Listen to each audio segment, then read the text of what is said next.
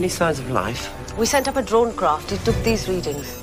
Crikey, Charlie, look at that. Oh, I know somebody who'd love a look at that. Pull to open. Pull to open? Yes, and what do you do? I'm not a taxi service, you know. You materialised around her. I'm not entirely sure what's going on. Tell him something, quick. Come on then, everyone. Here come the drums! So here it comes, the sound of drums.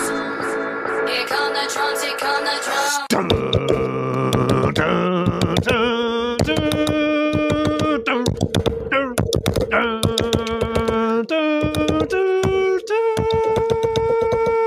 Hello, and welcome to Pull to Open, an ongoing quest with Sonic Screwdrivers to watch every single story in the television show that we know as Doctor Who in entirely random order. My name is Chris Taylor. And I'm Pete Paschal, and welcome to the big game. It's the big game day. Actually, it's a week after the big game day. Today's the big game day, but the game that you want to hear is like Pull to Open versus an adventure of Doctor Who, two learned journalists who occasionally write about Doctor Who going head to head with an adventure in space and time. That's what's happening here. That's today. Right. That's right. It's Doctor versus Doctor. It's story versus story, and we're seeing some of that today. And it's really, I mean, taking this random trip really gives us some interesting connections. But now it's starting to tell a story. And I'm going to tell you the story of where we've been, and a little bit. We're going to tease a little bit about the random connections.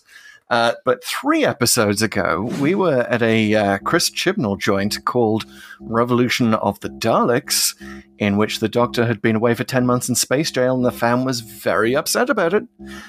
2 episodes ago, that might be relevant, I may be foreshadowing. 2 episodes ago, we were at the Doctor, the Widow, and the Wardrobe, another holiday special, a little bit more Christmassy with Matt Smith. And that turned out to be very close in space and time to where we are today. And introduced a whole host of other things, including how nutty the Doctor is when he doesn't have human companions around, and how he needs to gather lots of people and show off. That may become relevant. And last time, we went to another special. It was originally intended to be a holiday special. It ended up being David Tennant's last pre-holiday adventure, The Waters of Mars, in which we discussed some cute robots.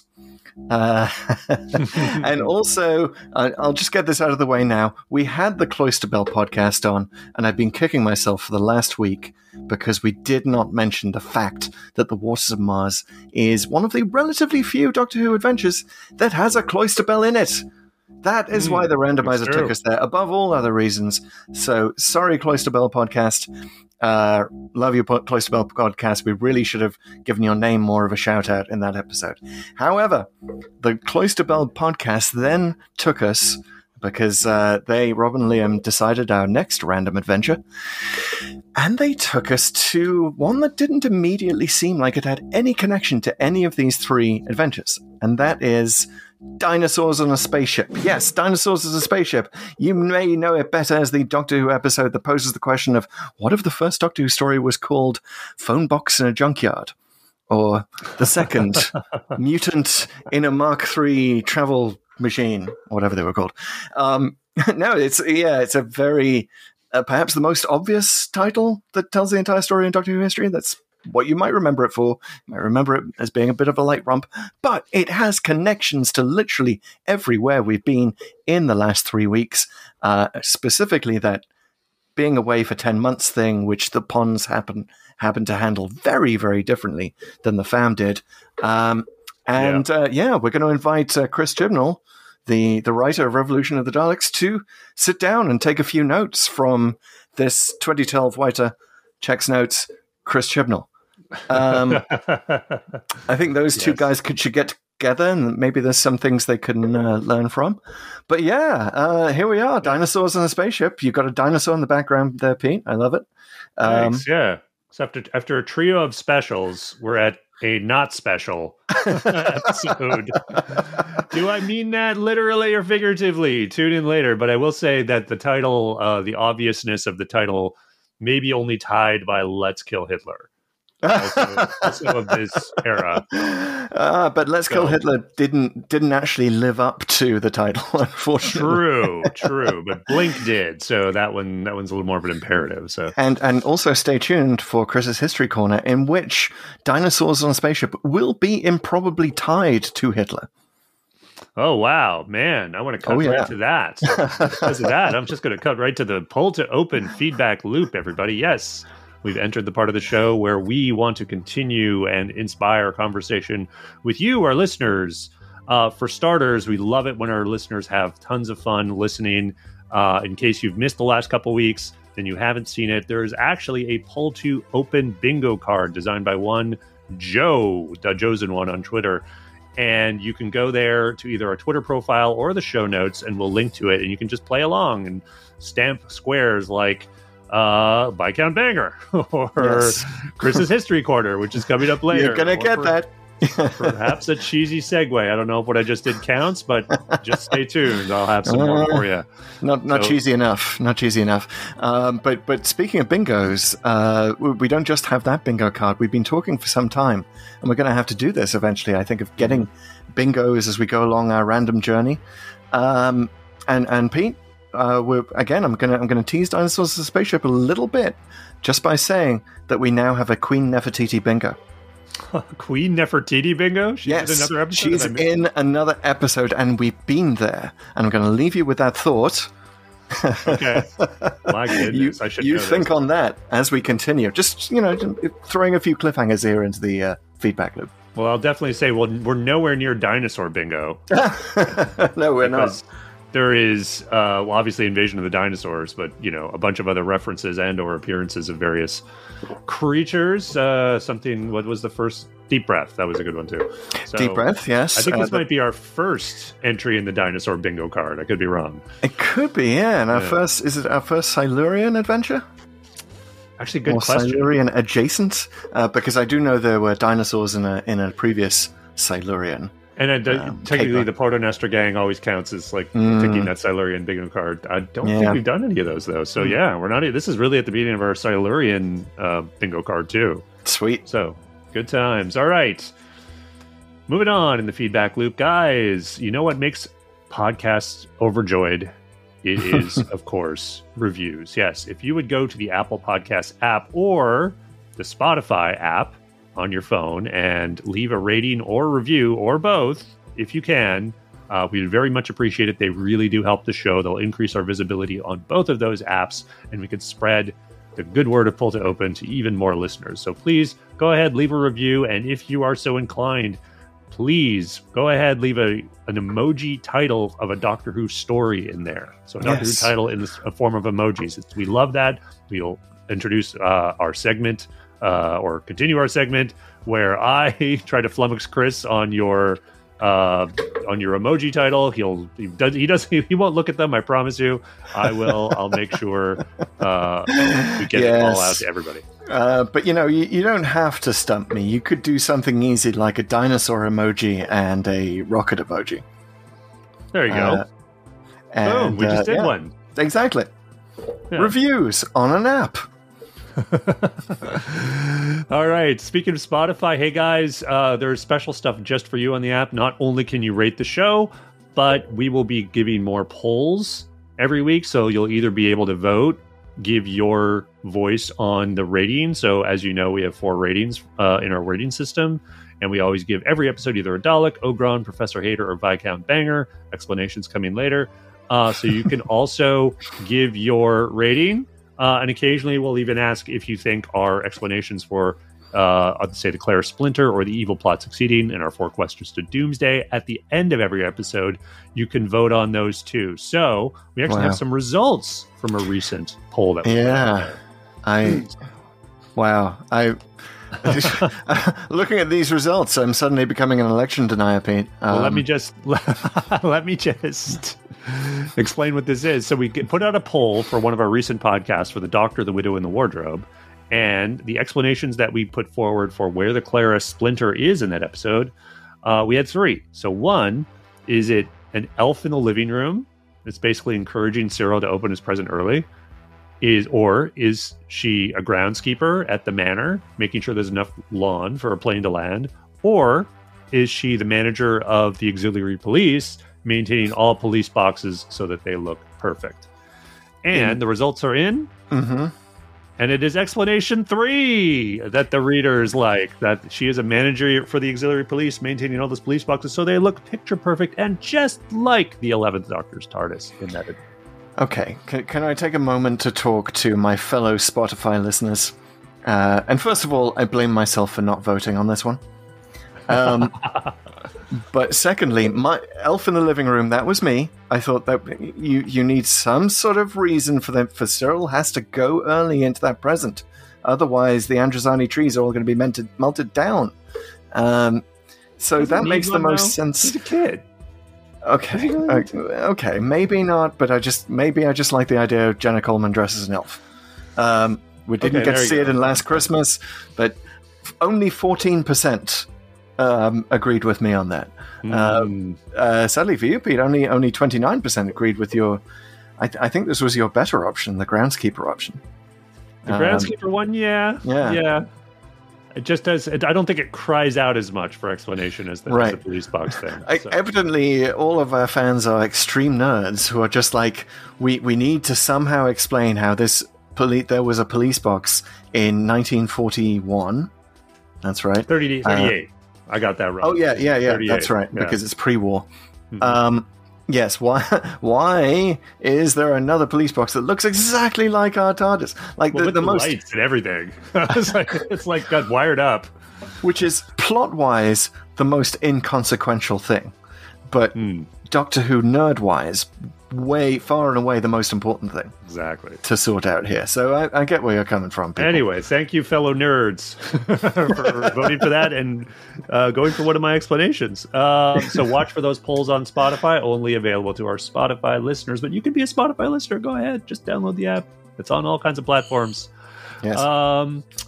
Moving on, we have... okay, guys, this is the big announcement, honestly. This podcast. I mean, this is huge, okay? As of now, as of when you are hearing this podcast... Or seeing it, yes.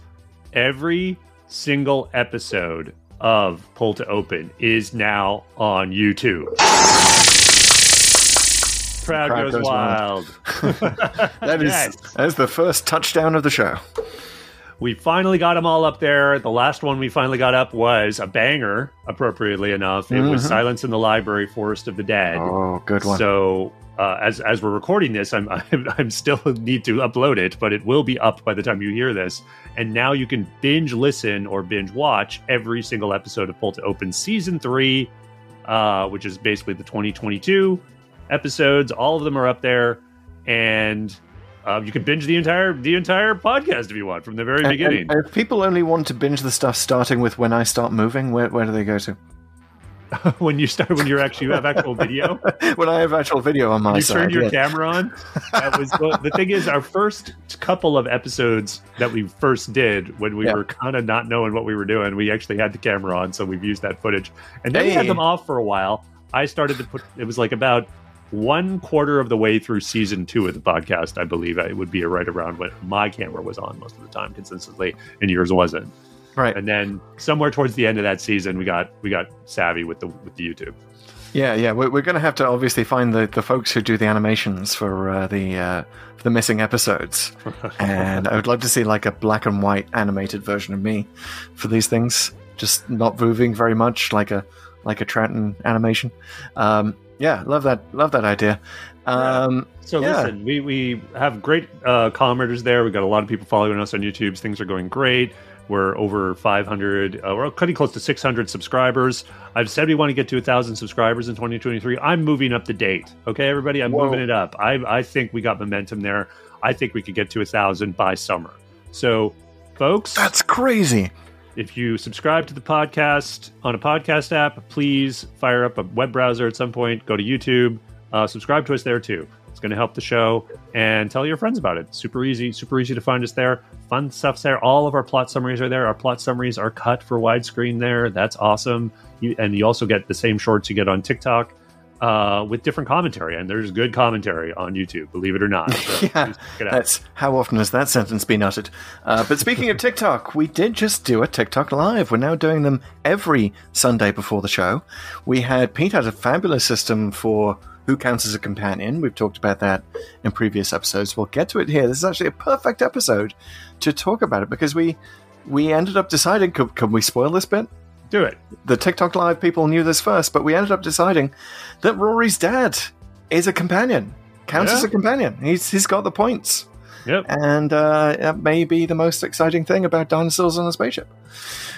So thank you, TikTok listeners, for inspiring us to do that. We've got a whole system to find out who counts as a companion. It's a point system. You will be able to filter out some people and get other people in, and it is a bit of a work in progress, so feel free to comment on it, and we might even do a whole special episode on that at some point, so watch for that.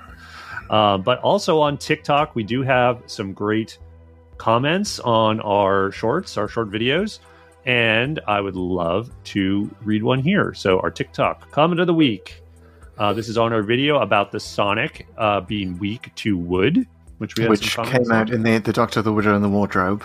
Basically, it was the Sonic's Waterloo as far as wood is concerned. And this comment comes from one Glenn Harkness, possibly brother of Jack. But the lesser known face of Bo. Yes, it's the elbow of Bo, I think. Glenn Harkness says, "My headcanon is that the Sonic knows it can disintegrate things and refuses to do that on anything that might be alive." Interesting take. I like it. But then the Sonic has been hasn't it been used on living things? Or no, it's only ever on technology, right? Yeah, I think the Sonic, I think there's a bit of a mystery here. I don't mind the idea that the Sonic is more safety, but I do like the line. There's a line in a Tennant episode. Actually, it's Doomsday, I believe. And the Daleks are talking about how they're simply not threatened by the Sonic. That's just a harmless device. And I do like that idea that the Sonic simply doesn't do that, right? Like it's not a harmful thing, even though it has been shown to do so. So I don't think this person's necessarily wrong. There are times when the Sonic is wielded more like a weapon. But I prefer sort of the earlier view, the sort of earlier in the New Who view, where he'd pull it out and people would make jokes about, are you going to install some cabinets or something? Like, what are you doing? I was just going to mention that the classic John Hurt line from Day of the Doctor will never die. What are you going to do? Assemble a cabinet at them? And I was just literally thinking as you were outlining what the Daleks thought about the Sonic. I'd love to hear that line spoken in the voice of a Dalek. What are you going to do? Assemble a cabinet at us? Well, you fulfilled your own wish there. I know, yeah. I know. I'm no Nicholas Briggs, but yeah, maybe we can get some. We'll add that in post. We'll add the Dalek voice. Daleks do not assemble cabinets. Explain. Daleks do not use cabinets. Daleks do not go to IKEA on the weekends.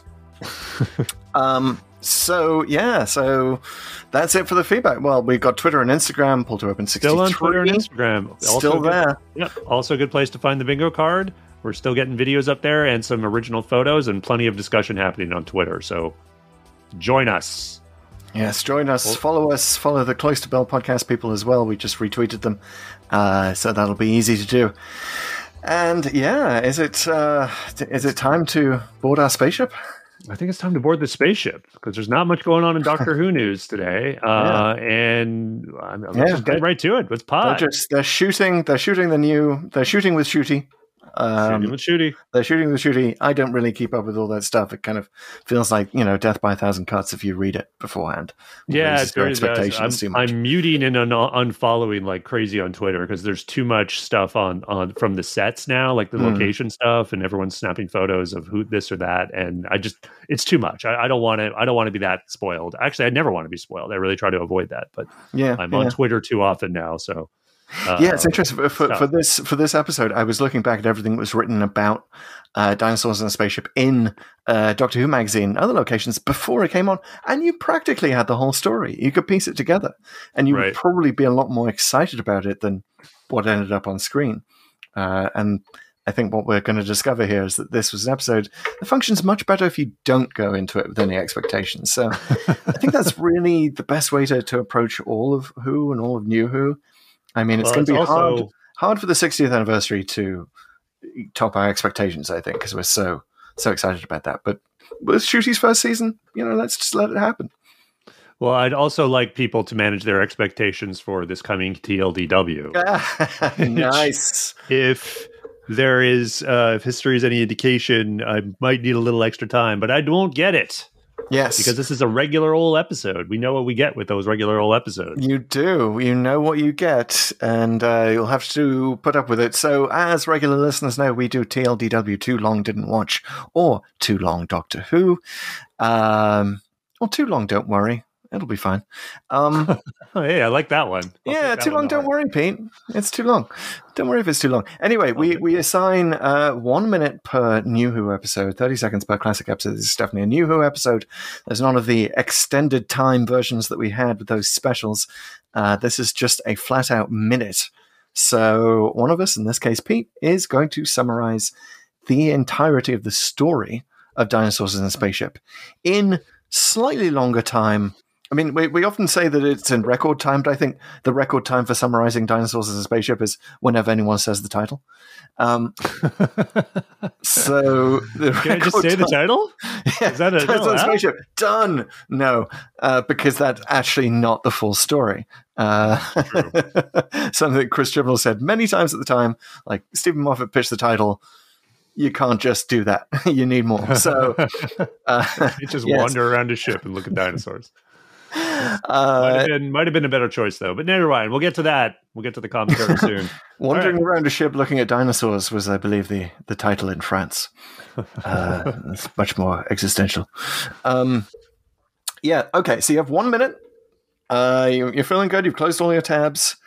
I'm feeling good when it's going to be done. I'm feeling like, let's get this over with. It's like, boom, let's get to it. Let's go. All right, here we go with the official pull to open summary of Dinosaurs on a Spaceship in 3, 2, 1, go. So the Doctor's in the future. It's the 24th century, and there's this ship the size of Canada that's going to hit the Earth. But so the space agency, the Indian space agency, is going to destroy it with missiles. The Doctor has 6 hours to figure it out. He recruits Queen Nefertiti from ancient Egypt, this hunter guy from the turn of the 20th century, and Rory's dad to go to the ship and figure out what's going on. It turns out it's the Silurian Ark that they built with tons of dinosaurs on it, but the Silurians are all gone, and they don't know why. Well, when they encounter these two robots and do some investigating, they figure out why that these robots who are working for this black market guy called Solomon actually killed all the Silurians. And by doing that, because the guy wanted the dinosaurs to essentially sell them, but he couldn't steer the ship after that. It just started going back to Earth on its default. So now he's changing his plan. He wants to take Queen Nefertiti, who's also rare, and use her, and just who doesn't care about the ship hitting Earth and everyone dying. But the Doctor redirects the missiles that the Indian Space Agency was going to do at Solomon's ship. It gets blown up. He returns everyone to their times, except Nefertiti stays with the hunter guy, and Rory's dad goes and travels. Nice. I thought I was going to do it, and then you know seconds what? Over. It's you would have, if this had been a special, you would have gotten it. That was 1 minute 5 seconds. I'm going to say, it's been. You're used to having a little bit more time because that's what we've had recently. So I think that's fair enough. I think you did a good job. I tripped a little bit over the robots, which are kind of irrelevant in some ways, but like. I stopped with robots and I kind of paused there. Like, should I talk more about the robots? It's like, no, not really. No, not really. No one should talk about those robots. Very, very incidental. I did wonder whether mentioning that the spaceship is the size of Canada was necessary, but I wasn't going to. Well, I want to get into that. But one thing I will note about my own TLDW, which I will indicate a bit of my commentary about it. I mentioned the dinosaurs once. Yes. And I didn't plan that. It's just that I really didn't. I didn't think I'm only going to mention the dinosaurs and just summarize the plot. The reason I didn't mention the dinosaurs again is since they really just don't matter. Like, they're just cargo. And they're not really part of the story in any active way whatsoever. And this, to me, and here's, I'm kind of going to my verdict right at the bat, but this is why a big reason anyway, why this episode really fails, because it sort of promises this small screen Jurassic Park, and it isn't that. And it's not because the special effects, which are fine. I mean, sure, they're CGI and you're not going to get, Hollywood level quality, but the dinosaurs don't really play a part. Yes, the Triceratops kinda, but I feel like they're just totally irrelevant. Even like, you see scenes like where the pterodactyls come and they're just like, oh no, we have to run from the pterodactyls now. And there's not even a moment where like anyone gets picked up or gets maybe thrown to another location. When the raptors attack at the end, there's nothing interesting about it. They're literally just standing at the doorway, taking shot after shot after shot. There's no thought to an antagonist here or even a character. They're just not characters, and it's annoying. And you want something better. You want a rousing dinosaur adventure, and this isn't it. Yeah, certainly if you're coming to this looking for Jurassic Park, you're going to be disappointed. It's not even Land of the Lost. What it is a little bit is a BBC show called Primeval, which is the Mill, the special effects company that does special effects for Doctor Who. They also did the show called Primeval, and basically it proved that they could do dinosaurs. Now, Primeval was not very popular. I believe it did get cancelled in the end. I'm not 100% sure on that. Don't quote me. But basically the Mill came to Moffat and said, hey, look, we can do dinosaurs now. You want to do a dinosaur version? And Moffat, if you go back to the old Doctor Who magazines, he describes himself so excited about this that he was running around pretending to be an airplane, making airplane noises. And that's sort of a running joke throughout the column, like when he tells Chris Chibnall is running around making airplane noises. Now, rule number one, Moffat lies. I don't think there were actually airplane noises involved, but it does suggest that this was sort of a sense of like, the kid in you comes out and you're like, we can put dinosaurs on a spaceship now. The Mill explicitly wants to do this. He was sad because he hadn't greenlit Chibnall's most recent script. I think there was something along those lines. Apparently, Chibnall invented some monster that hadn't been seen up until that point. Not sure what the story is on that. If anyone's ever gone back to check, but yeah. So he wanted to throw Chibs something. He threw him this. He pitched it to him as dinosaurs on a spaceship, and Chibnall did the rest. What has Chibnall done in the series at this point? What else has he written? He did 42. 42 is kind of okay. Yeah. He did the Silurian doubleheader. That's right. Hungry Earth and Cold Blood. Okay, so yes. that gives you the tie-in to a little bit of like he's not really a tie-in to that episode, but I know one of the actors comes back. Yes, and I guess you could say Chibnall's the Silurian guy at this point. He kind of is, and he named a Silurian after Malcolm Hulke in that doubleheader, and here he names a Silurian after Barry Letts, like the one Silurian you've seen on screen is an homage to Barry Letts. So he's like Blaytall or something. Yeah. Blyteth. But yes, it's like it's Chibnall being like an uber nerd Doctor Who fan, remembering that the Silurians had dinosaurs in several classic series episodes. So that's the connection he's thinking of. One, okay. But that's the connection he's thinking of. Like that's his starting point. I think Moffat also suggested that the dinosaurs on a spaceship would be heading for Earth.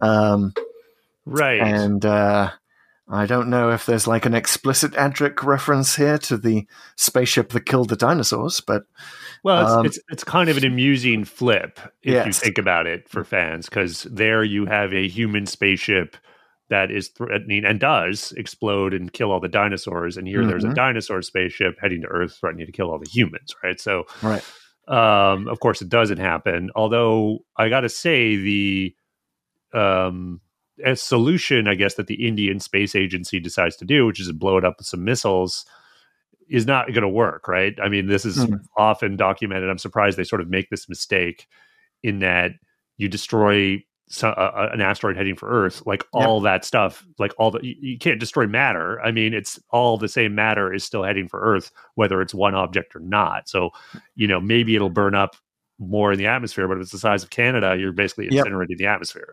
Basically. And if you've read Seven Eves by Neil Stevenson, which you really should if you haven't. It's all about the moon disintegrating and how that's affects the Earth. Now, this would do something along the same lines. It might well eradicate the whole of humanity. So yeah, it is a bit weird. First of all, it's a little bit weird that it's the Indian Space Agency, that we're still sort of doing this chauvinistic, nationalistic thing in the 24th century.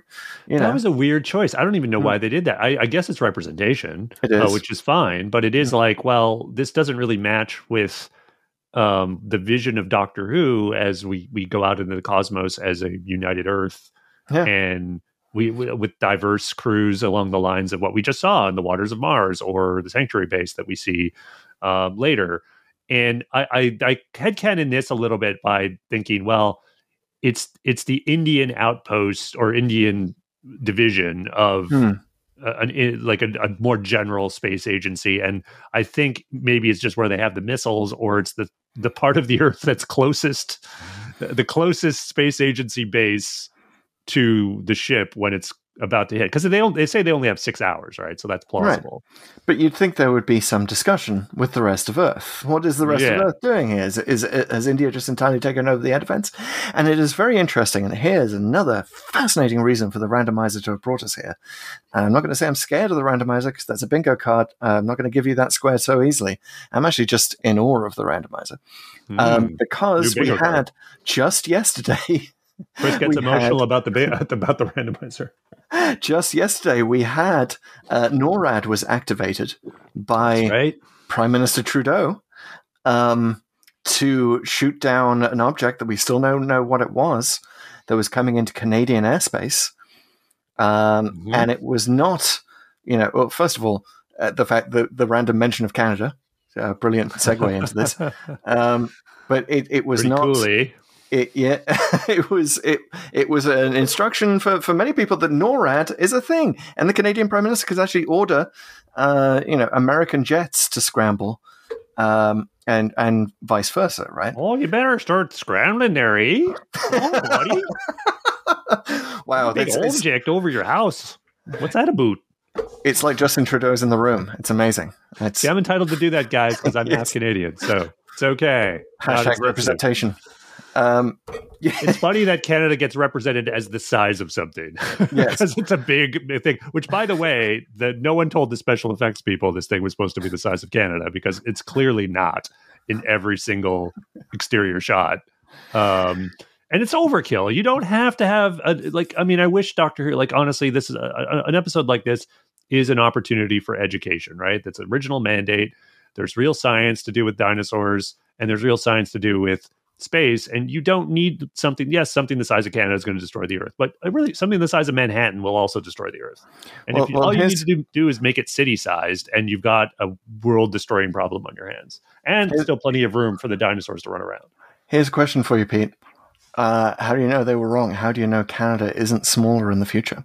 In the 24th century, we do know with the Beast Below, right? Scotland left Starship UK. Maybe it would make sense too, because what we're going to have with a warming planet, we're going to have the water wars. Yep. That they should do that in the 22nd century, and Canada has 1/5 of the world's fresh water.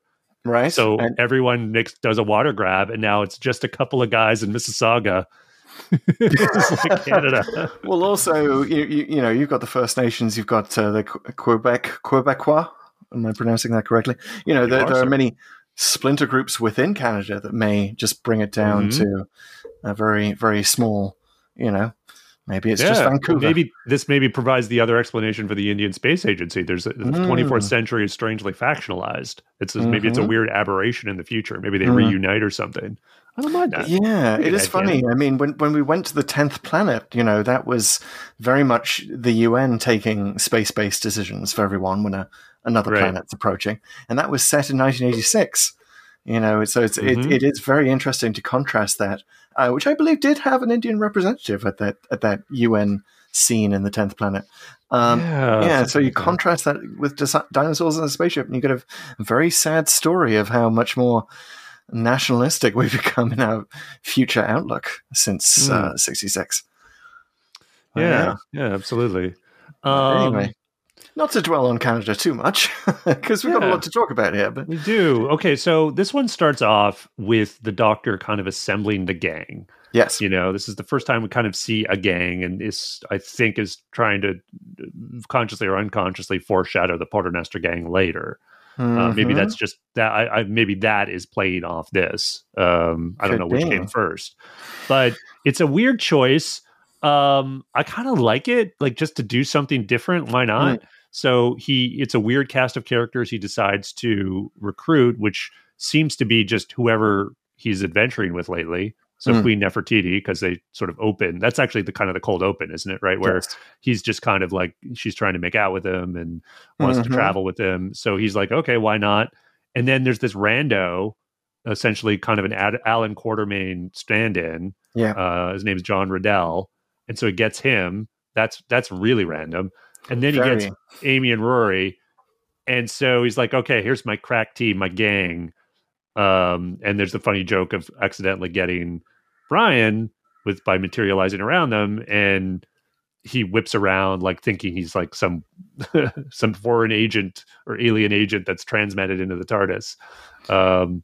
So yeah, at least it leads to some amusing stuff. And again, like I say, you could say why, but I'm the guy who would say, why not? Sure.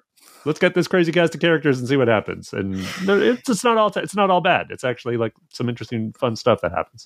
All right. So should we take them one by one? Because I got some stuff to say up in this joint about Nefertiti.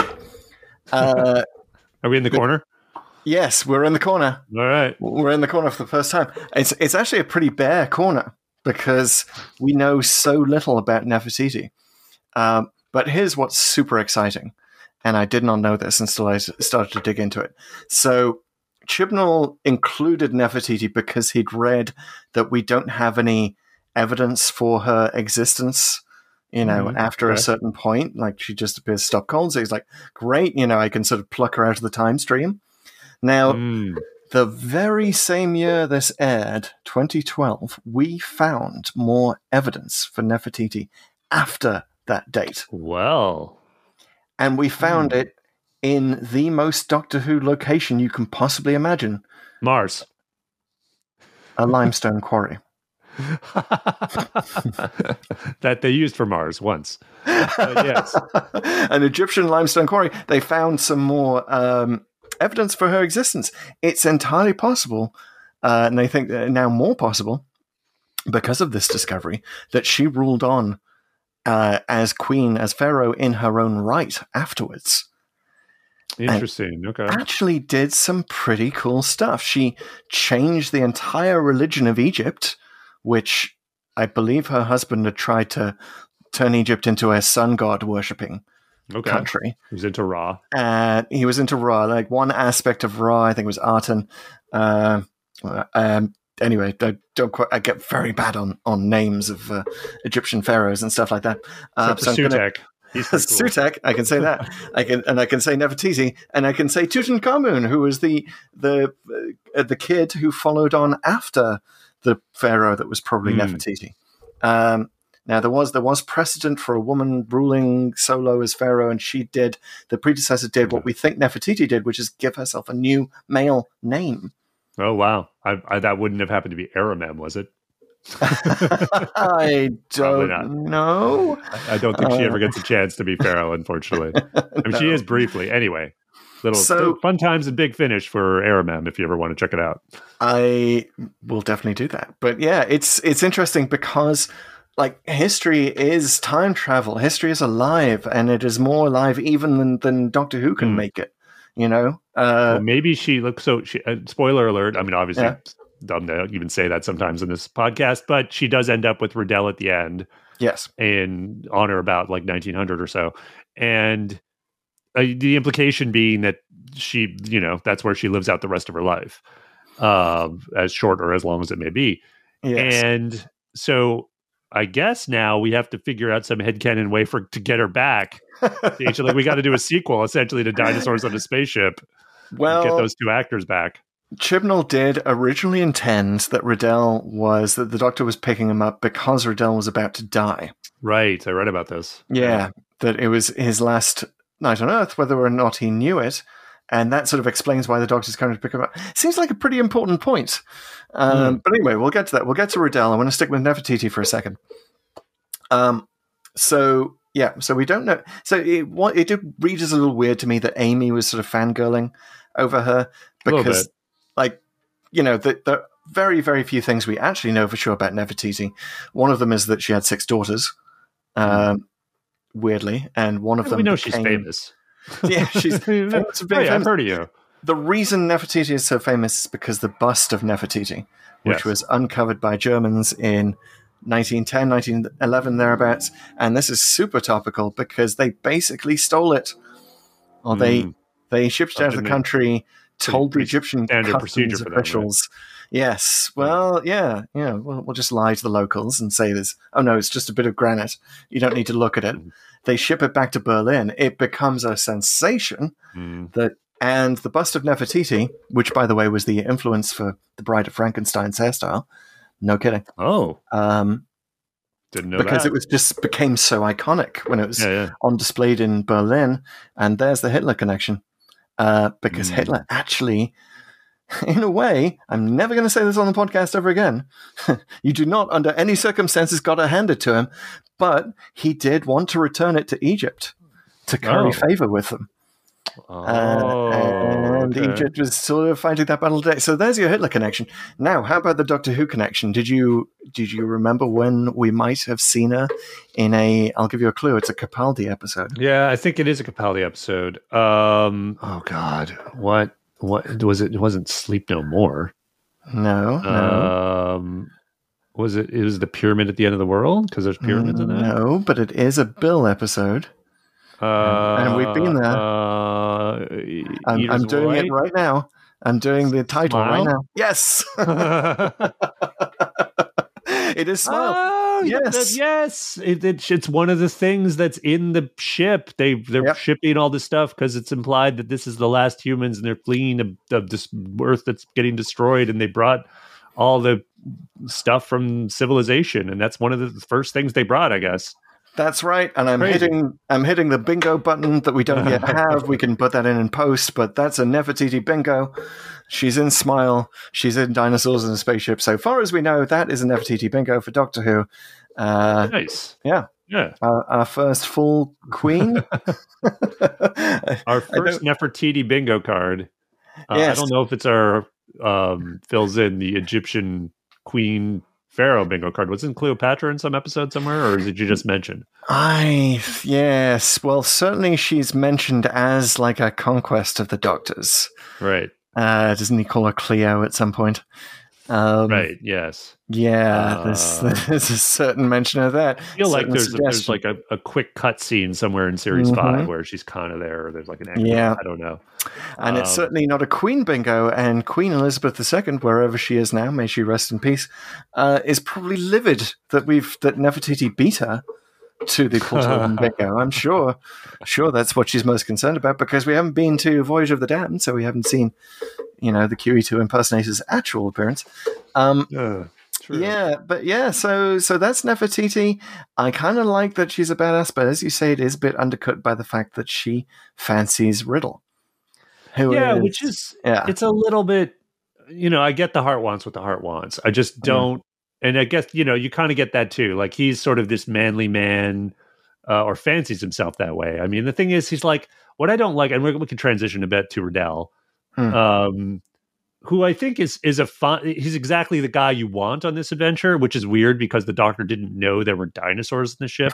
Like, he's totally the guy you would recruit if you knew. So it's a funny coincidence. But if you compare him, I think there's a natural comparison to Muldoon in the original Jurassic Park, right? Who is the big game hunter,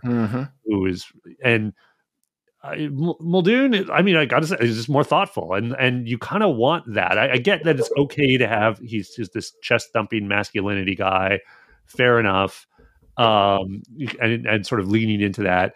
But you also want the other side too. You want to see a little bit of the competency, like why this person has their job. I guess there's some of that towards the end, but the idea that there should be more thoughtfulness there. He should have had more of a moment, I think, with Nefertiti that wasn't just comic relief to really sell that ending. Because otherwise it's just kind of like, oh, okay, I guess, opposites attract or something. But that's it. There's nothing more to it. It definitely gives you the sense that, this is definitely, we're seeing the evolution of Chris Chibnall here, right? He would not do that today. So once again, Chibnall versus Chibnall. That it just wouldn't happen. Also, we should mention that he was supposed to be a cowboy character. That was the original idea. Be like American. Charles Buffalo Jones, a frontiersman, 1844 to 1919. And that would have been a real historical figure. Yeah, and he helped save the bison. So he wasn't a game hunter, he was a game saver. But of course, Town Called Mercy came next, so Moffat said no, too many cowboys, basically. Well, I'm also like, that's a little over the head. I prefer having some, it's like, that's a little too pure. That's a little on the nose for Doctor Who. Like, this person, it's a really nice person from history. It's like, well, I don't mind pulling out people who have different historical contexts and challenging someone to sort of not necessarily overlook what we might see as sort of archaic negative qualities and just sort of like correcting for that. Like, okay, this guy's, yes, he's kind of a bit of a sexist, certainly, but it's like, well, he's from 1900. I mean, what do you expect? You get anyone from that era, you're going to have obviously different attitudes. So I like that choice as opposed to just getting someone who we automatically would root for just because of it happens to align with some politics that is more popular today. But you do sort of want to see his conversion, right? Like that Amy is literally talking gender politics to him. Like she has that great killer line about, that's what he needs, or what he's avoiding, or I forget how she puts it. She puts it much better than I do. She said something at one point where she's like, I'm worth at least 2 men or something like that. Yes. That's kind of it. And yeah, but you can come along if you like. Yeah. Yeah, and he's like, he kind of admires the moxie, which is cool. But I remember, I got to say, I was watching this with Jack and Grace, as I always do, and Jack was kind of rolling his eyes there. Okay, yeah, I get it, Amy. Like, I do feel like, I think it was just too much because that they lean into that as sort of comic relief, and some point they're kind of, I don't know if they're really making a point, but it's just that tension, that sexist tension it's all style, no substance. And by the end, you're just kind of tired of it. Well, isn't it interesting that we've come from The Doctor and the Widow and the Wardrobe, which I mentioned in that, like, Madge is a great character, but it is sort of a little condescending towards, how great Mum is and how important Mum is. And the Angel in the House, we talked about that Victorian notion. Then we get Wars of Mars with a female commander who's, like, it's just not even mentioned. It's just that she happens to be a woman, right? It's Lindsay Duncan. She's just a great, competent leader. Nothing more needs to be said about it. And now we've gone sort of back while going forward, weirdly, in time, chronologically, to this other sort of slightly condescending thing about, how great Amy is, and Amy is the queen, and, everyone connected with Amy as a pond, all of that stuff, which, again, teeny bit condescending. Towards it. I mean, Karen Gillan is just great. Whenever Amy's on screen, she's just great. You don't need to say it necessarily as much as they do, right? Yeah, exactly. Don't need to don't preach. So I think one of the reasons, show don't tell, and it is kind of telling, right? That the Chibnall, like, we're seeing some early warning signs, I think, of Chibnall's run here. And by the way, it is very interesting. In Revolution of the Daleks, you mentioned the fact that the date lines came up, right? Which is a very Chibnall era thing. And they come up here as well with Nefertiti and Riddell. Oh, that's right. They were a little more subtle. They weren't like right in your face. Chibnall got a little bolder with that later on. He certainly did. But also there's the warning sign of, like, he ditched the whole thing of Riddell dying the next day, which seems like a super important plot point that would make you more sympathetic to him. And he didn't insert a line of Riddell sort of having some redemption. Right? Just one line that would make us feel more comfortable with, the badass Nefertiti going off with the sexist dude at the end. Yeah, and I guess if excising the line at least gets you to believe they live for a while, right? Because if they left that line in, you would be thinking like, "Wow, does Nefertiti like only have a day to live now?" Like, Yeah. and she goes back, and her reward is that she gets to be with this guy one night and then dies. Yeah. I so mean, there's I that. guess you could sort of, solve that with like she's holding a space phone that the doctor's given her, and like we see them texting or talking in the tent. It's Yeah, you could easily add a minute there. yeah, and they definitely they took out the wrong stuff because and we'll come back to Brian in a bit. Yeah. But I will say one of the things they should have taken out or redone entirely are those robots. I found the robots, Solomon's robots, to be entirely annoying and just tonally wrong. I get that obviously they're comic relief. They're played in there, and they're definitely appealing to kids. I mean, you're going to expect some younger kids tuning into something called Dinosaurs on a Spaceship. Yeah. But again, you said condescending. That's the word that's popping into my head too. Like, okay, Totally. Here's a silly robot for kids, and doesn't even have that sort of charming 80s quality that Gadget has, because Gadget's a silly robot in Waters of Mars, but he doesn't really speak. He doesn't really have, he's just kind of fun looking and helps out and has his catchphrase. Whereas these guys are the script is trying to be funny with them. It's not really. And I can forgive that. The thing I can't forgive is that there is a very dark turn midway through this episode where it's revealed that these robots murdered the Silurians. I mean, it's Solomon directing them, so it's really Solomon that we're supposed to hate. But the robots spaced everybody and worked with Solomon to do that.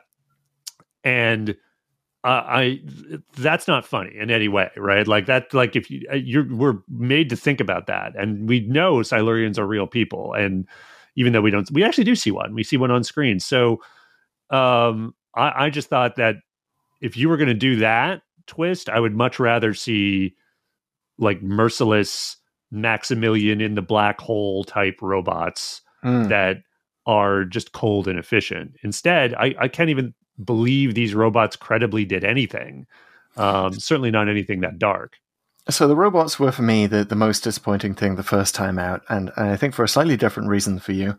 And this is another connection to the Doctor, the Widow, and the Wardrobe. The robots were played by famous British comedians.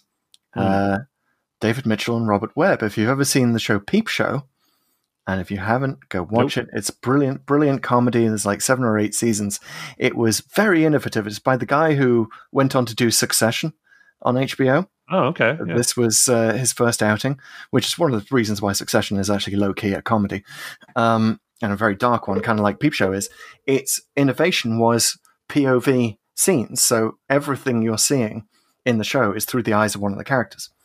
Right, so Mitchell and Webb became very famous faces. They play flatmates in this series, basically, going through various trials and tribulations and girlfriends, etc. But you see them looking at it so they became super famous, very well known comedians in Britain. David Mitchell is very funny. He's sort of got that sort of cranky young British guy thing going on, which is kind of a trope. But so knowing they were going to be in this. Like, I didn't, with Doctor with the Wardrobe, I didn't know Bill Bailey was going to show up. He was sort of a nice surprise. Like, we talked about how that wasted comedians. This wastes the hell out of Mitchell and Webb. They are not worthy of this. Think of a, great set of American comedians of the 20s. Say this was... How about Canadian comedians? Canadian comedians. Wayne and Schuster. Sure. That would work. I think the equivalent might be closer to something like if Jon Stewart and Stephen Colbert were playing these robots. You would be like, why? What a waste. And how the hell do you dare give them lines like, I think I'm scared a little bit of oil came out. Right, yeah. Dumb. Just dumb lines. So I was so furious at this episode the first time round. And because it actually didn't bother me that much the second time, because I was so prepared for that, I actually looked on this episode, I think, way more positively than you did overall. Because I didn't want my Mitchell and Webb fandom to be hacked at once more. And they really say so little, you can kind of ignore that they're even in it. Mm-hmm. I would almost love to see kind of like an Alan Smithy kind of thing going on here, where we just dub over their voices with some other actors to forget it's them.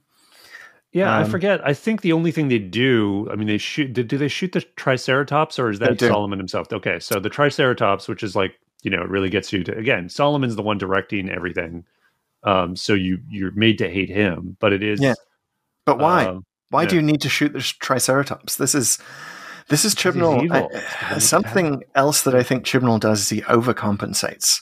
Right. For like if he perceives that his script is too happy.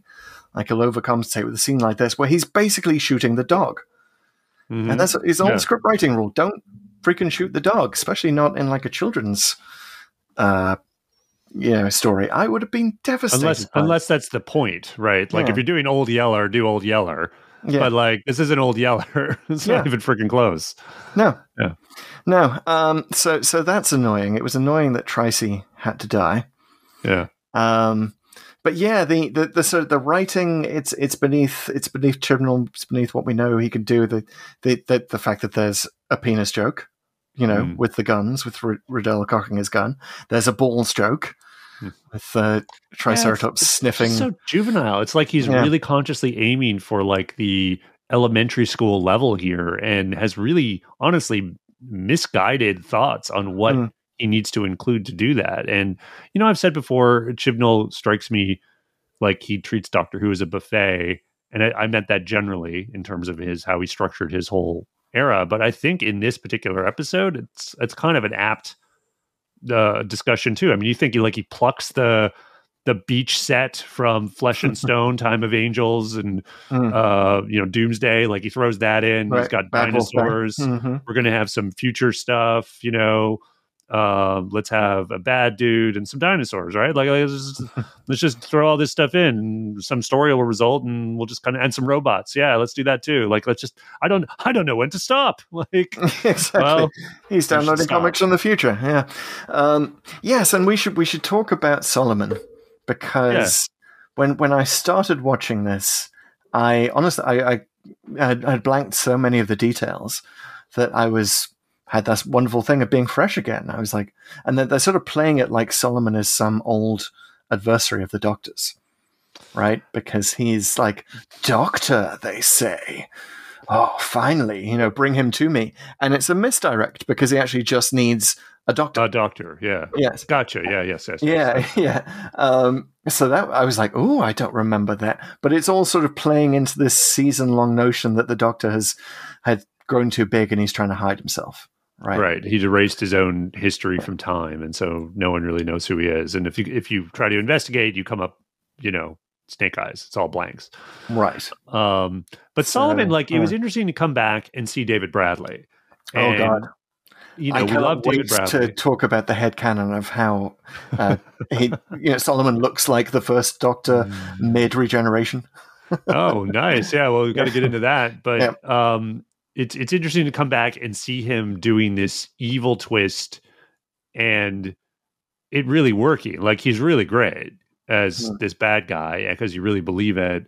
And it really, that's why it was such a great choice for, honestly, William Hartnell and the first Doctor, because I think that's why he's so interesting. Like there is an edge, and everyone knows William Hartnell was at an edge, a bit of an edge to him, certainly in real life, and it really gave a lot of weight to that performance. Like and to see him sort of lean into that, and like, okay, I'm gonna play the edge, and now I'm like evil tyrant guy.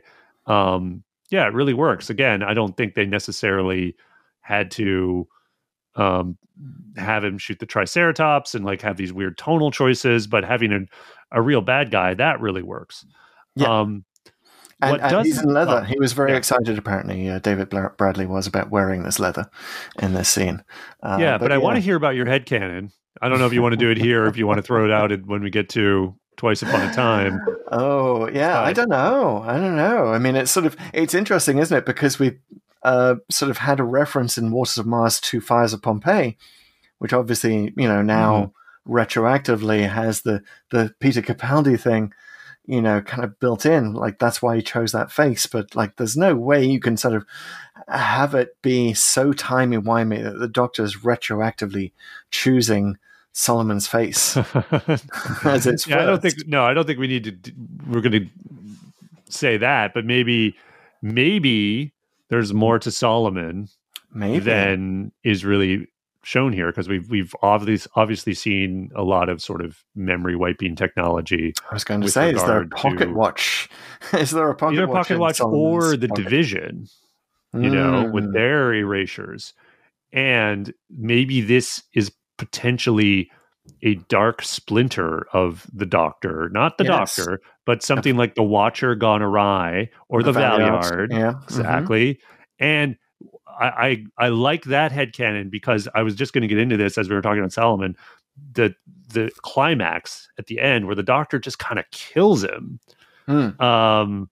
That's very that's a weird tasting ending, I have to say.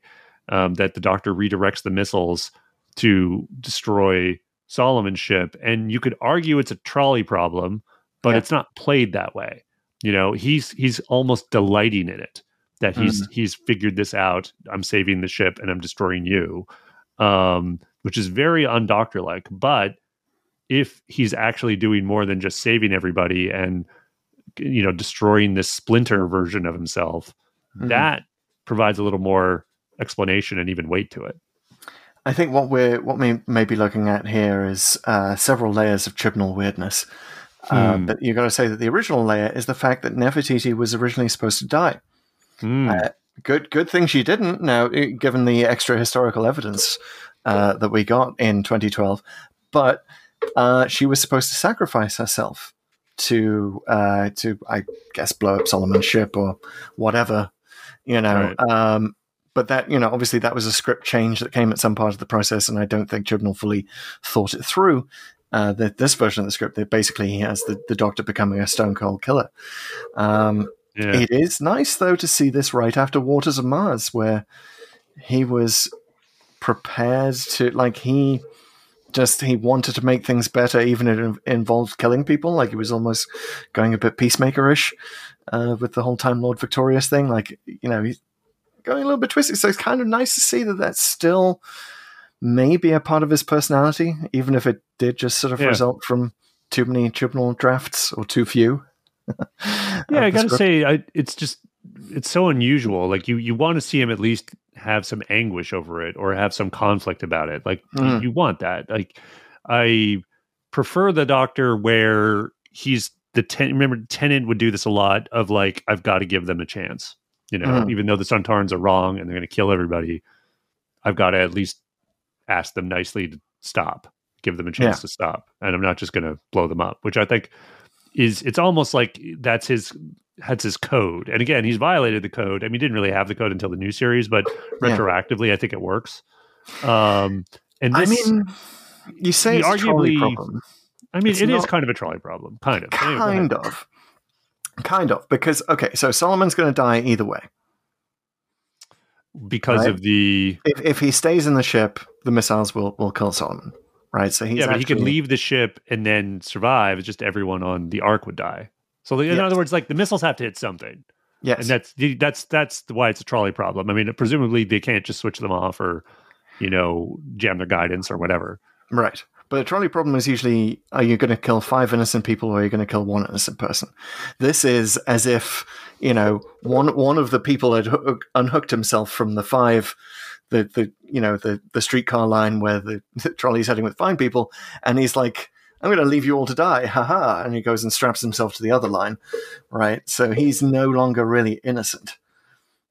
Yeah, it's a fair. I mean, but it is then now you have to move the thing that's going to kill the trolley to kill that other guy. Yeah. And it is the Doctor dispensing instant justice, frontier justice. But he's also got a ticking clock, to be fair. Yeah. I mean, if the missile's got to hit something, he made the right call, and I feel like he just does not show quite enough remorse or conflict there. He's just kind of whatever, you were evil, boom, great, rah, rah, we win. Whereas you kind of want to see the good Doctor come out and sort of sorry, Solomon, but it's got to happen this way.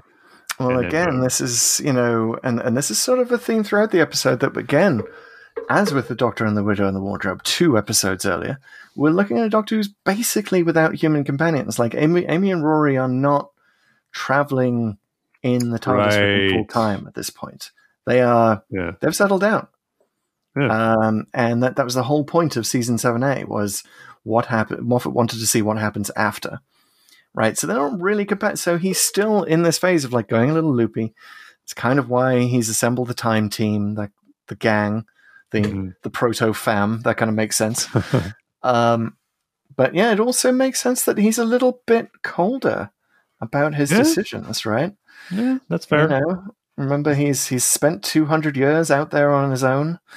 We recently had the God complex. I think this kind of works, because then you kind of like look at how he behaves in a town called Mercy, which is right after this, and there's definitely more of that, and I think it's played real much better in terms of like the conflict within him, but there's darker, sort of more adult themes in that about killing.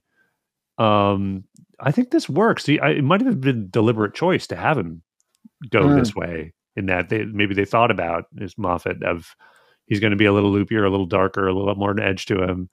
I think in that context it's okay. It makes him more of a three-dimensional character thing, especially when you contrast it with he is extra childlike.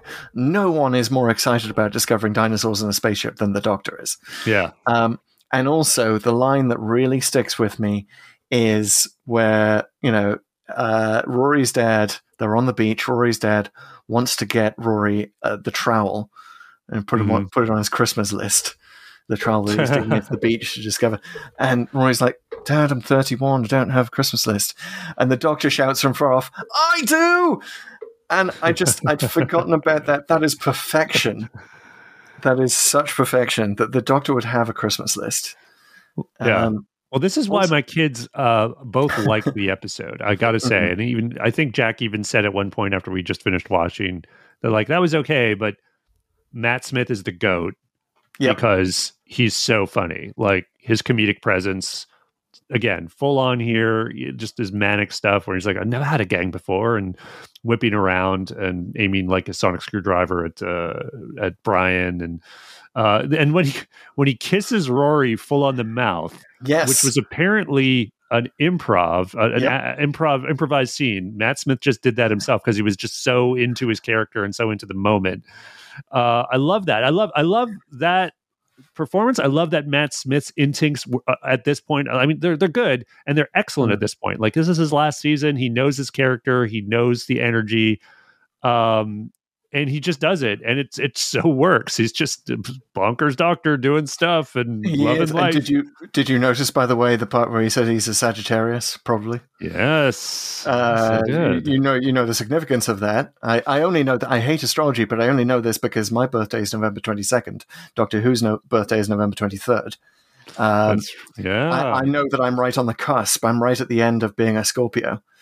And so Sagittarius is next. So I often tell people when they ask what sign I'm in, I'm a Scorpitarius. So I know from Sagittari. But the fact that the Doctor is probably one, just a nice reference to the show itself. Well, it's funny. I wonder who put that in, whether it was Moffat or Chibnall. I'll give Chibnall the credit, but it's like that's definitely such a super fan thing to throw in. And I think maybe they were just waiting. If it's Moffat, he was waiting for some line of how observant the Doctor is or some quality of a Sagittarius. Just boom. Oh yeah, I've been meaning to slip in the Sagittarius line. Good, get that in there. Do it. Yeah, because we are now in the same season as Day of the Doctor, right? With all the references to November 23rd and the time that the first episode screened and all of that. So I want to talk about Brian at some point, but before we do that, before we do Brian, I got to go to Pete's continuity nerdy corner. And let's talk about the Silurians for a moment. Okay. So this somehow is supposed to fit into Silurian continuity, and it might be the Silurian, and they're all really bad. The thing is, as soon as you do the Silurians, it's messed up, right? Like you're just kind of like, okay, the name makes no sense. The follow-ups that tried to correct the name also don't make a ton of sense. They make more sense, but the point is the Silurians are associated with dinosaurs because they're supposed to be reptile people from the dawn of time. Although no episode has ever said that they actually come from an era that also has dinosaurs. We sort of infer that here and there, but the only time they sort of tried to pin it down, they said it was from the Eocene era, and Silurians talk about hunting apes. Well, apes didn't really exist until like 25 million years ago, which was after the Eocene era, so that doesn't make sense either. It's, in other words, it's all super unclear. But forget placing the date for a second. If the Silurians have technology to send dinosaurs on a spaceship and a spaceship the size of Canada out into space, why was that moon thing ever a problem for them? I mean, like, you'd think they would have had like colonies all over the place, and maybe they have. I wouldn't mind seeing some future episode showing that Silurians have colonized other worlds, and maybe they come back to Earth at some point and try to wake up. Hey, that's a pretty good big finish right there, guys. Hey. But you just start to question, like, what the hell? Like, what were they doing in this Silurian arc? And then once it's saved, they just take it to Siluria. Like, why wouldn't you create like Jurassic Park now that it's like this thing's come back to Earth and there's no Silurians to take care of any of this stuff anymore? Well, like, hey, humans are kind of interested in dinosaurs too. I mean, it was our planet. Well, let's create a nature preserve. You know what it is? Our scientists were not preoccupied enough with whether they could. That's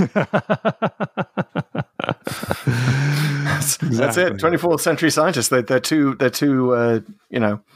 aware of where their egos can take them. So I think the lesson is, like, there's no happy medium where the Silurians are, like, on terms of dating them. But I do like the idea of the strengthening the association between the Silurians and and dinosaurs. I would love to see more of that. I would love to see the Silurians, like, riding down. There's books that have the Silurians in them, and they ride like raptors and stuff like that. And I would love to see full on dinosaur Silurian society at some point. I think that is something that the series has never ticked that box, and I would really, really like to see it. This could have been that episode. This isn't that episode, but it would be an amazing thing. Well, maybe. Have you ever read that the kids' book Dinotopia? No, I never did. I never. There was like a movie too, right, or a series or something. I never. Was there a series? But I don't know. I love the idea, and it's been done in science fiction. Harry Harrison did it with East of Eden, I think was it West of Eden? Anyway. It's an idea that's been done. Love to see it. Love to see a dinosaur society. The Doctor actually visiting a dinosaur colony. Maybe it's a dinosaur base under siege. Oh, from humans. How about that for a twist? Yeah, but Doctor Who can do that now. So there you go, RTD. There's an idea for your next season with Shruti, if you are indeed running one.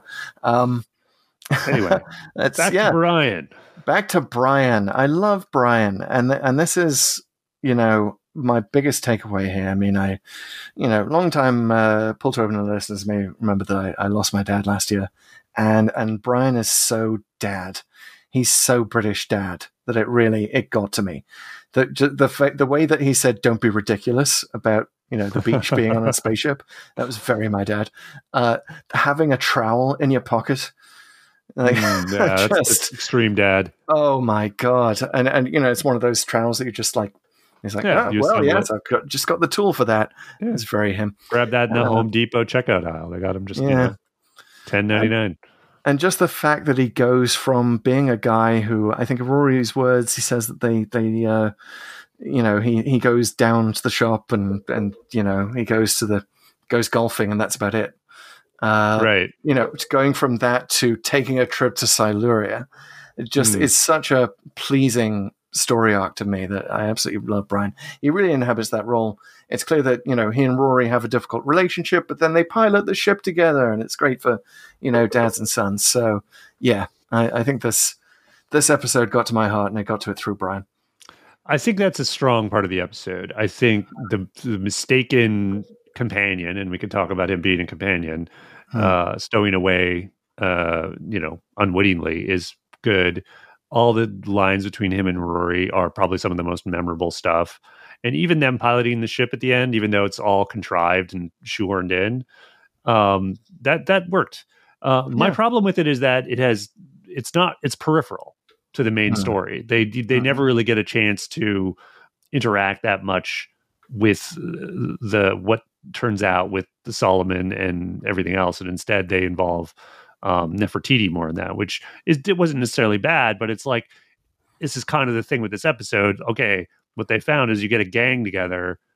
It's gonna, unless you're really, really skilled at it, you're going to have just a bunch of threads that might not necessarily interact or intertwine in the best way. And you might end up with just, okay, so that happened. Yeah. And this thread was kind of okay. And this one kind of sucked. And some of these other ones just got all tangled up and didn't go anywhere. It definitely deserved more space, their relationship. And I love that Rory gets a bit back. I mean, the fact that Solomon orders the robots to shoot Brian in the shoulder is a great use of like showing Solomon as evil. That's why you don't need him to shoot the Triceratops. But also gives Rory an opportunity to pull something magical out of his pocket and to prove to his dad that he is worth, something as a nurse, and get through that difficult relationship and heal him. It's beautiful. It's such a beautiful scene. No, I love that. I thought it was that was a good moment. I really echoed in my mind. I remember I thought of Indiana Jones and the Last Crusade right there, where another similar sort of moment where father gets shot and then proves to be kind of a bonding moment with the son. So and also emphasizes the evil of the bad guy. So if only they had done more of that. Okay, well we have 4 questions coming up. I do just want to throw in 2 more quick things about this. First of all, I did not know that this had the largest set in Doctor Who history lead up until that point, and for a corridor. That's right. So it's literally the largest corridor in Doctor Who history, right here, that they're running down or scampering down on a Triceratops. I wonder if that stat does that include Legend of the Sea Devils? Because they did they made that massive ship. That was like the only thing they could tout of that episode. That was like they spent a ton of money on the stat. But I don't know if it's the biggest. Right. It was certainly true at the time. It was true in 2012, but I just love the idea that at the very least it's the largest corridor. And I wonder if the randomizer is sort of bringing us to after the giant corridor in Waters of Mars, is the randomizer just looking for larger and larger corridors? Well, they've hit the jackpot here. Nice. No bikes, but there is a Triceratops. Yeah. Well, I'd also say one more thing about Rupert Graves, who plays Riddell. That fans were absolutely squealing because at the time he was a huge hit on Tumblr. When Tumblr was a thing. In fact, if you searched Tumblr for Silver Fox, it was just Rupert Graves gifs coming up as far as the eye could see. So I think that was definitely one reason for bringing him there. Perhaps why Riddell gets away with a lot more than he should. Yeah, true. Yeah. Speaking of the cast, something notable about Brian Williams. I was reading that Mark Williams, which is funny, that he had the same last name. I'm ready. I got my name. You've got the part. He voiced Maxwell. Max from Stockbridge in Big Finish. So I guess this is a recurring character in the comics. I forget his last name. Maxwell Edison. That's it. Maxwell Edison in the comics. And they've brought in some of the characters from the comics to Big Finish Audios. And apparently Mark Williams is the voice of Maxwell Edison as well. So. Yeah, he also voiced some Sarah Jane Adventures stuff, I believe. He was not underused as a comedian. He's also a famous British comedian. Was on something called The Fast Show. Definitely Google it. Great stuff. And Brian and Maxwell may both be companions, according to our new system. So we will, in a future episode, talk about in detail our system, but we have points that we award them for traveling in the TARDIS, for being in more than one story, and Brian makes the cut. He does. So, Brian, that's the big surprise. Go check out. Can they check out our TikTok live? Will that be up on our? We'll get it somewhere. Feed? We'll get it somewhere. We'll figure it out. We'll find it somewhere. It'll be either on. You follow us on all of our socials on YouTube and TikTok, and you'll figure out the system. Yeah, you never know when it crops up. And there's a few other things we got to figure out before we leave Dinosaurs on a Spaceship. And That's right. to help us are some questions. The questions are the 4 questions to Doomsday. First question.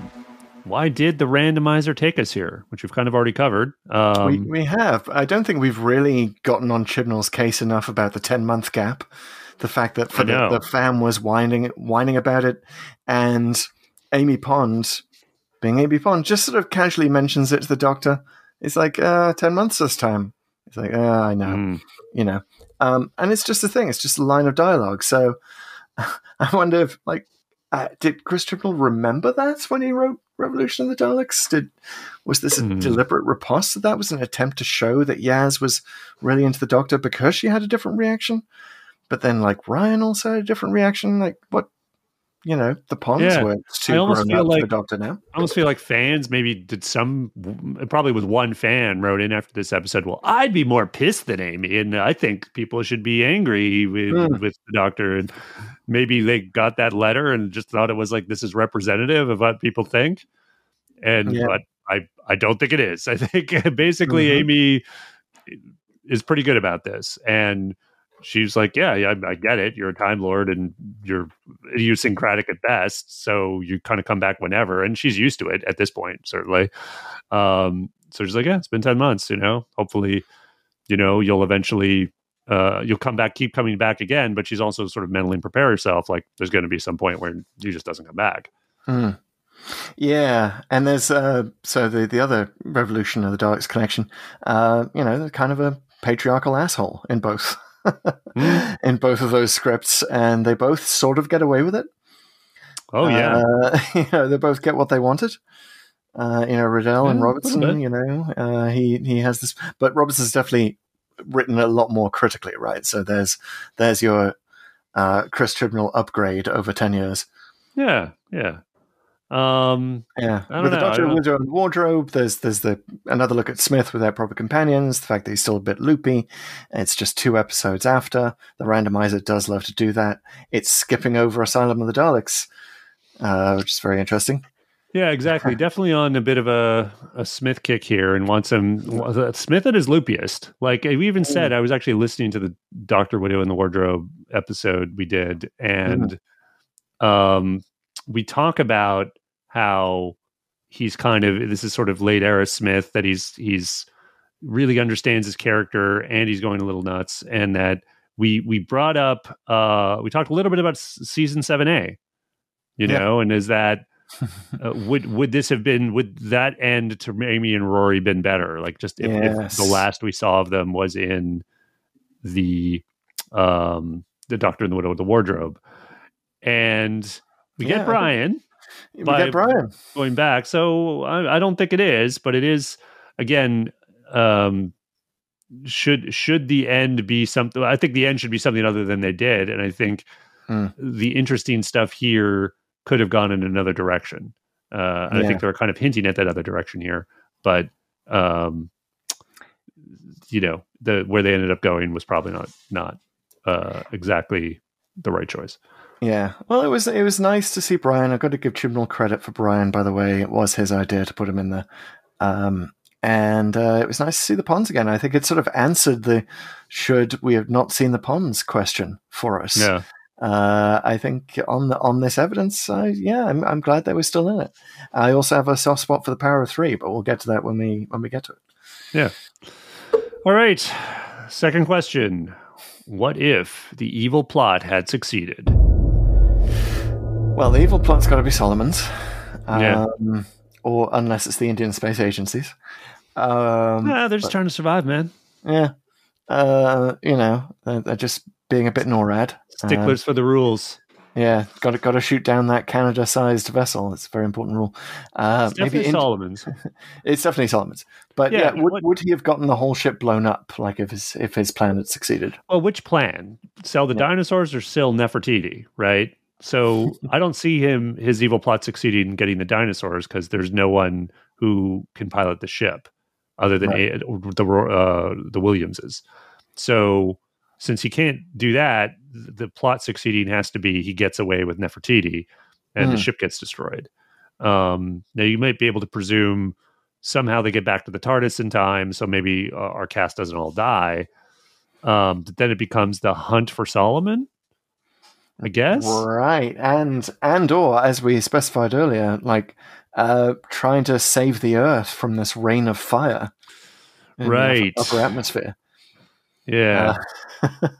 So a lot of Dark Doctor, Matt Smith running around going, "You stupid space agency people," you know. Normally it's just unit types I have to deal with, but you. Yeah, gets a little bleak. I'm just kind of wondering, like, who's going to pay for an ancient Egyptian pharaoh or queen? Yeah.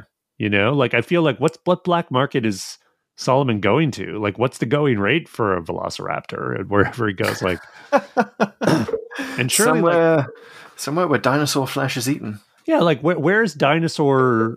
Where are dinosaurs valuable other than Earth? You know, like you would think there's like so many. Like, I guess this is the 24th century, so maybe they're not that many colonies and they're not that far out yet. But surely there are way better monsters that are extraterrestrial, right? Like, who's paying for dinosaurs? That was answered in the unseen follow-up, Planet of the 7-Year-Olds. That's top dollar. Exactly. Yeah. For a dinosaur with a spaceship? Come on. You know, I just remembered on our dinosaur bingo, we've already got Mark of the Ronnie. Oh, because that had sleeping they looked sleeping anyway. Sleeping T-Rexes in the Ronnie's TARDIS. That's right, wasn't that was a T-Rex embryo, I think, in a jar. But then it busts out sort of at the end, and then it's just kind of lying there. It doesn't ever do anything. There's no real dinosaur action, but it's like, oh, okay. Just like the one Riddell steps over. All right, so that's the evil plot.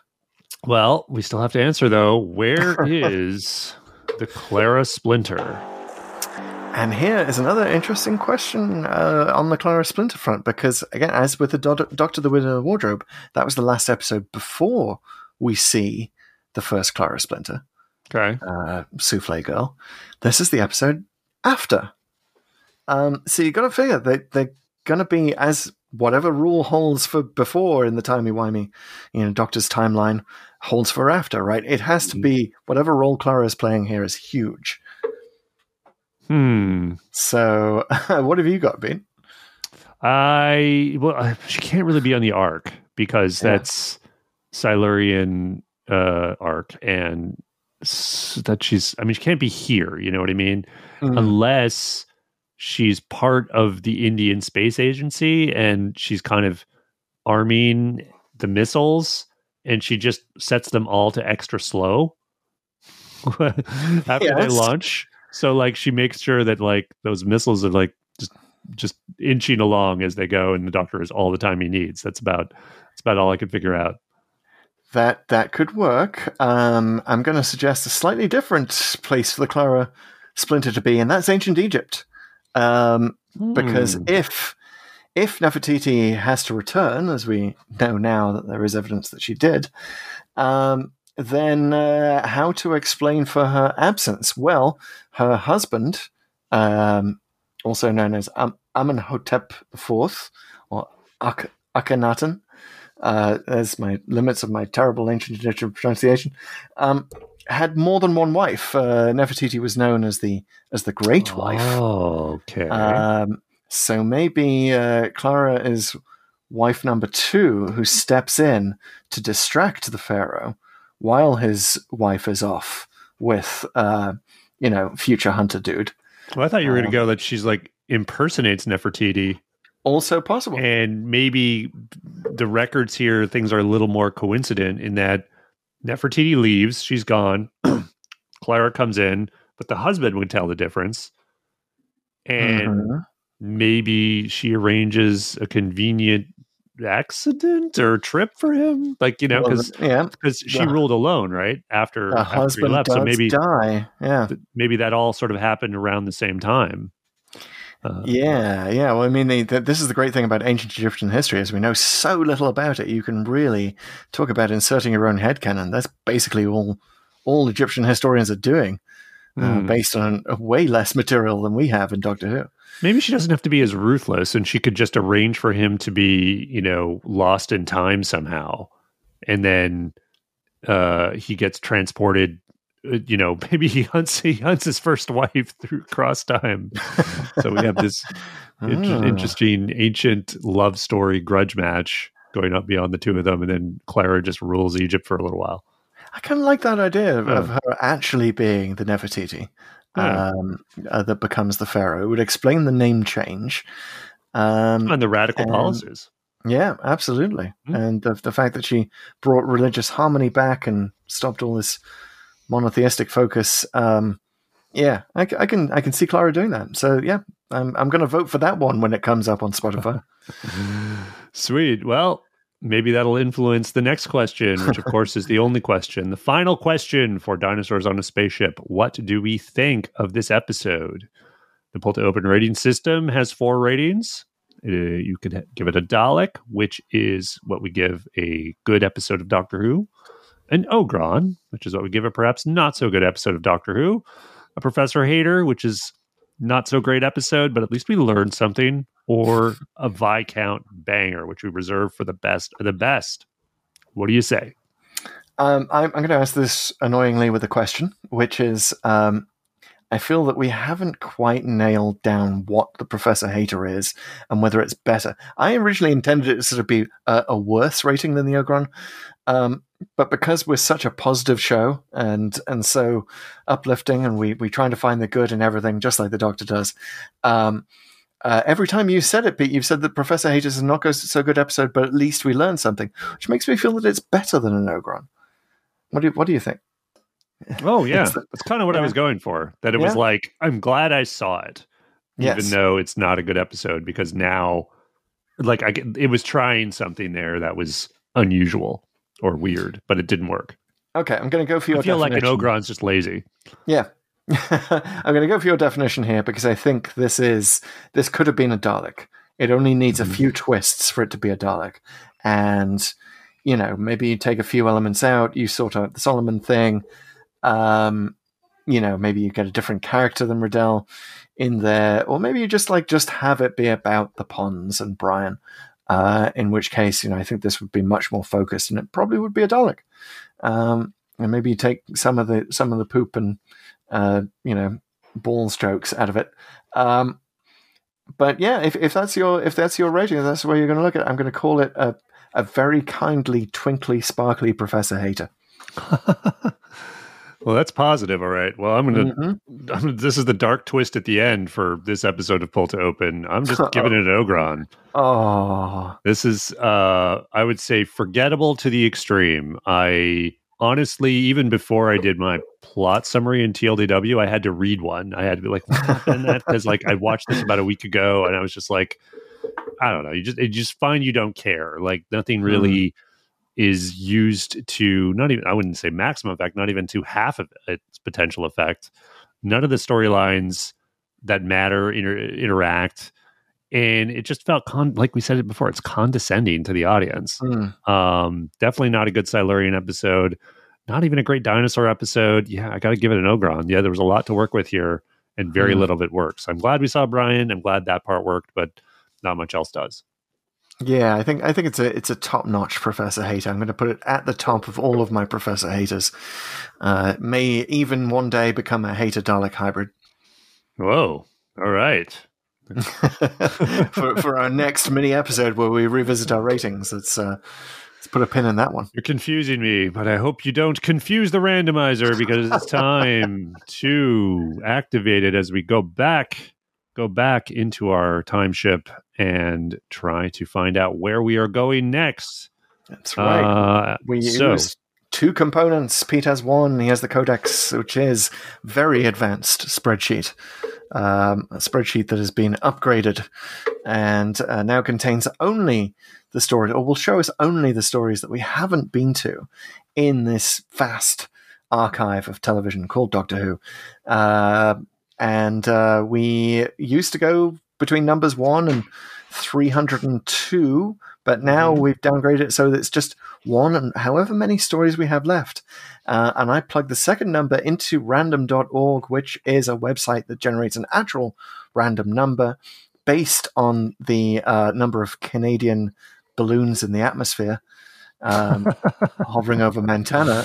Maybe random.org is behind all of this. I did actually on Twitter, by the way, write a Doctor Who script involving sentient balloons after so many have been shot down over the US, so many UFOs in the past few days.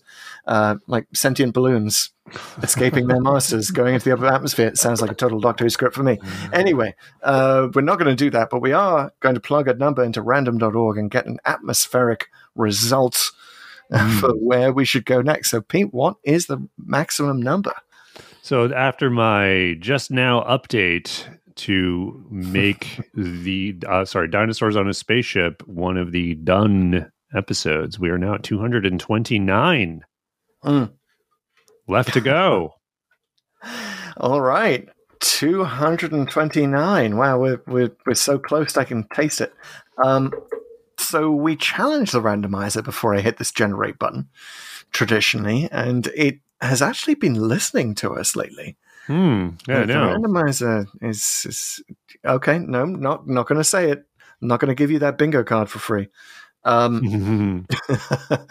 Pete, you got any challenges this time?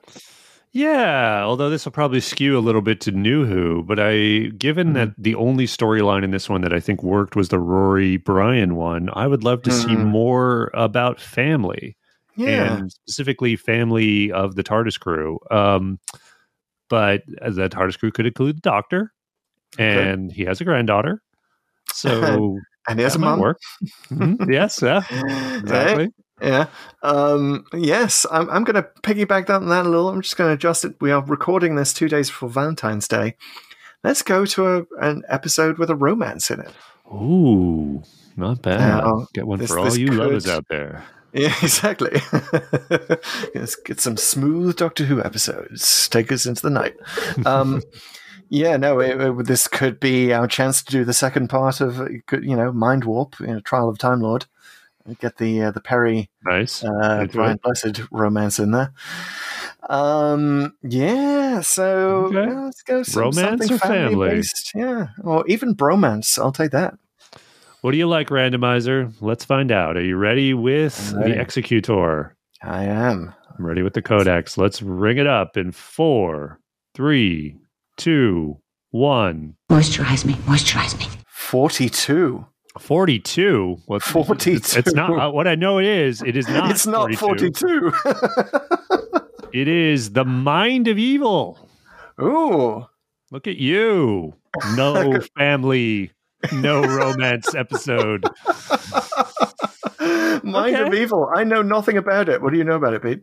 It has the Master in it, and he's not the Doctor's brother, so still not family. Is it not a bromance, though? It's not. I don't think it's a bromance. But this will strangely fill in our longest block of done stories once we do it, because once we do it, we'll have done everything from Inferno to the Claws of Axis. So that'll be interesting. The Codex slowly gets more and more full. Block. And I do see that the Masters plotting to stop World War III between the United States and China. Good thing that's not relevant to a present political situation in any way. Oh, wow. That's true. Hope that we survive to actually watch it. All right, folks, this has been Pull to Open. Hey, we're a podcast. If this is not a thing you subscribe to yet, please do. There's probably a button somewhere. Go ahead and hit that. Hey, if you're watching us on YouTube, there's probably a notification button down there. Why don't you hit that so you can get some notifications whenever we have new content. Follow us on TikTok at Pull to Open, or on Twitter and Instagram at Pull to Open 63. Tune in for our TikTok lives that we're doing every Sunday before we tape the show. Check the app to find out when those are happening. Leave us a comment. Shout it out. Hey, leave us a review. We love those. Rate us on Spotify. Let us know if you thought Dinosaur on a Spaceship was a Viscount banger, a Dalek, an Ogron, or a Professor Hater. And come on back next time, where we will put our minds through the mind of evil. See you next time, guys. Bye.